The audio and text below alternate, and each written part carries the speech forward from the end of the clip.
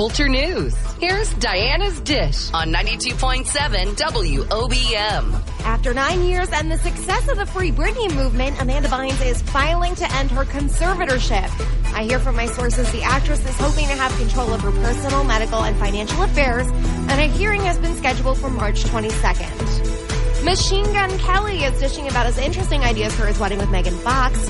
Word on the street is the rapper wants a gothic wedding, and he's still on the hunt for a venue that matches his vision. You know that'll be over the top. And one Disney attraction is getting ready to hit the big screen again. The company announced another Haunted Mansion movie will be coming to theaters in 2023, this time starring Tiffany Haddish, Lakeith Stanfield, Owen Wilson, and Rosario Dawson. For more pop news, don't miss Diana's Dish every weekday at 7:25 on 92.